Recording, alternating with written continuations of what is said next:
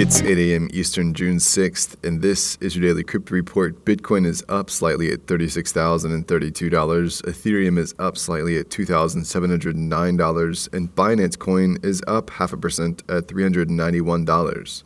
Those leaders by market cap. Top gainers in the last 24 hours. Enzyme Finance up 25%, Kyber Network up 17%.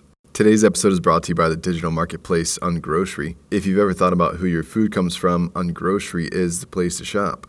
Join the food people online at ungrocery.com. Well, our big story today is that the president of El Salvador is moving to recognize Bitcoin as legal tender within the country. Jack Mallers and Zap are helping bring the goal into reality. They announced yesterday in Miami. President Nayib Bukele will pass the bill to the country's legislative assembly, but since his party is in control, it seems likely that El Salvador will be the first country that makes a Bitcoin standard official.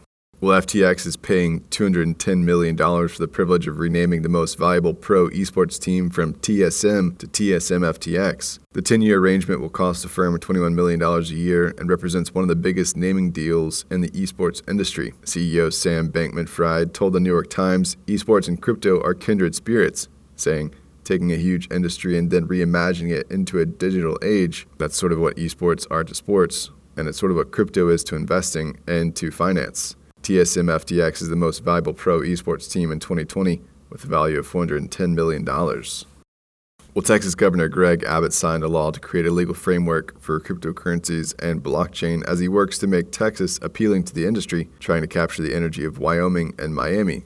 The new law amends the state's Uniform Commercial Code to better adapt commercial law to blockchain and digital assets, formally defines virtual currencies, and offers individuals and businesses a legal environment for crypto investment.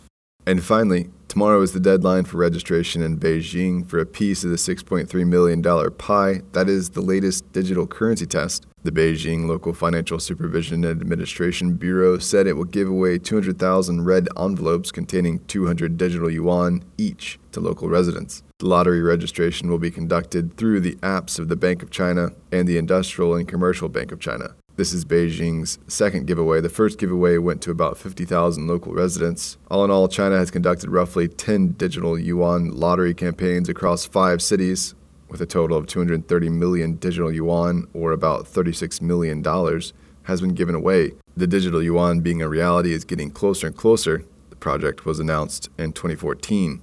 That's all for us today. Visit us at dailycryptoreport.io for sources and links. Find us on social media. Add us to Alexa Flash Briefing and listen to us everywhere else you podcast under Daily Crypto Report.